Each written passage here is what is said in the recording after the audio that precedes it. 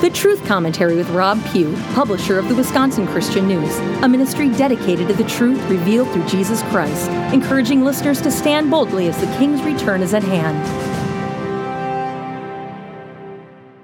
All of humanity was born to worship. We have an instinctive need to reverence our Creator. This is just how God made us. In the beginning, mankind had a close relationship with Him. But in Genesis chapter 3, we read of how the king of demons, Satan, tempted Eve and caused her to doubt what God had said. And the rest, as they say, is history. Adam followed Eve in her quest for forbidden knowledge and power, and together they traded perfect communion with God for a life of pain and toil, of blood, sweat, and tears, of thorns and thistles, culminating in death and then the judgment. But that need to worship never subsided. It's woven into the very fabric of our souls, that innate need to revere the one who created us, to worship Him, and to somehow return to Him and reestablish that bond that was broken so long ago. It's the one and only thing that will ever satisfy our souls, and the one thing that we will never find apart from Him. The problems we encounter in this life begin the minute we depart from our Lord and try to do life on our own. The consequences of this are immediate and devastating. This is what happened to our first parents. This rebellion is the sin nature that we are now all born with, so that even today there exists within us a great turmoil, a constant tug of war between our desire to know God and worship Him, and our desire to stray away from Him and worship something else. Now, God created us with minds to think and reason. He doesn't hide from us and then expect us to have blind faith in a Creator that we can never know anything about. On the contrary, He makes Himself abundantly visible to all who have eyes to see. We are without excuse. The Bible makes it clear that we are able to know God by the things that He made. In other words, by observing His awesome creation all around us, we know that God exists. What's more, He provided us with a book, the Bible, the very words of God Himself, so that we can know Him more. And He didn't even spare His own Son for our sakes, so that we may return to Him and restore that perfect relationship, as He welcomes us back and draws us close to Himself with loving arms of compassion. Now let's summarize these points. We are born with a knowledge of God and with a desire and a purpose to worship and glorify Him. This knowledge of God and desire to worship Him is reinforced as we observe His creation all around us. We also have His written word to teach us all that we will ever need to know. Yet many of us still prefer to deny Him, to run and try to hide from Him because His light exposes the darkness of our sinful hearts. Now, what happens when we do this, when we deliberately choose to deny God? Romans 1, starting at verse 28. Since they did not think it worthwhile to retain the knowledge of God, He gave them over to a depraved mind, to do what ought not be done. They've become filled with every kind of wickedness, evil, greed, and depravity. They're full of envy and murder and strife, deceit and malice. They're gossips, slanderers, God-haters, insolent, arrogant, and boastful. They invent ways of doing evil. They disobey their parents. They're senseless, faithless, heartless, and ruthless. The heart of man, apart from the renewing and regeneration of Christ, is hopelessly lost. The Bible says it's deceitful above all things and desperately wicked. Surely it's obvious that this is true. Even little babies, as precious and innocent as they are, don't need to be taught to sin. We are all born with a self-centered, sinful nature. Depraved minds. But you see, even depraved minds still have that inborn desire to worship that we're all created with. And so, apart from Christ, we begin to invent things to worship that will fit conveniently into our lives without requiring anything of significance on our part. As if we can fulfill our need to worship but still live as we choose, accountable to no one. Deep thinkers with depraved minds will expand on these thoughts to create entire religions and theologies. In other words, we use our imaginations to invent things to worship instead of God. What is the root word of imagination? It is image. We create an image to worship, one that is to our liking. In modern times, this image is usually an unseen thing, an invisible God, theology, idea, or concept. But in ancient times, man built idols and graven images to bow down to and as a substitute for the real thing. Rather than worshiping the Creator, they worshipped and served created things. In Exodus chapter 20, God gave His eternal laws to mankind, written with His own finger on tablets of stone, the 10 Commandments. And the first one on the list was, "You shall have no other gods before me." Why do you think this was the first, the most basic law that God gave to us? Because He knows the heart of man and our need to worship. He also knows how susceptible we are to demonic deceptions. Let's read more of this scripture. You shall not make yourself an image in the form of anything in heaven above, or on the earth beneath, or in the waters below. You shall not bow down to them or worship them. But yet what has mankind done? Turn again to Romans chapter 1. Although they knew God, they neither glorified him as God nor gave thanks to him, but their thinking became futile and their foolish hearts were darkened. Although they claimed to be wise, they became fools and exchanged the glory of immortal God for images, made to look like mortal man and birds and animals and reptiles. And then in verse 25, they exchanged the truth of God for a lie and worshipped and served created things rather than the Creator. There's nothing new under the sun. Mankind has been worshiping idols in vain ever since Satan deceived Eve in the garden. It's our eternal struggle to worship, but yet to worship without submitting ourselves to God's authority. And so we use our imaginations to create a God to suit ourselves, ultimately one that we ourselves can control. Most of us no longer carve and mold a golden calf or a totem pole, but we invent gods in our minds that suit us better than the one true God of heaven. This is what's happening still today. Even professing Christians are not immune from idol worship, and many create a God in their own image that bears little resemblance to the God of the Bible. How many liberal Christians will admonish you if you judge or speak firmly about sin, repentance, and holy living?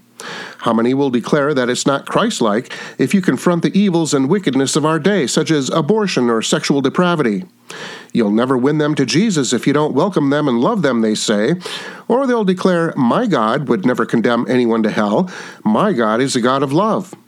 Religious people are great at creating gods in their own image, in their own imaginations. Those who don't know God, those who are not diligent in studying the Scriptures, are easily led astray and deceived by Satan. Paul warned the Corinthians, I'm afraid that just as Eve was deceived by the serpent's cunning, your minds may somehow be led astray from your sincere and pure devotion to Christ. For if someone comes to you and preaches a Jesus other than the Jesus we preached, or if you receive a different spirit from the one you received, or a different gospel from the one you accepted, you put up with it easily. And to the Galatians he wrote, I'm astonished that you are so quickly turning to a different gospel. Some people are throwing you into confusion and are trying to pervert the gospel of Christ. But even if we, or an angel from heaven, should preach a gospel other than the one we preach to you, let him be eternally condemned. Today we have many who profess to be Christians, but who deny the truths of Scripture or pervert the Word of God by compromising it with their own imaginations. And throughout the history of mankind, Satan has been at war with us, seeking our eternal damnation by luring us away from the pure Word of God with enticing things that appeal to our carnal natures. Paul warned us of angels preaching false religion, tempting us to worship something other than God Almighty.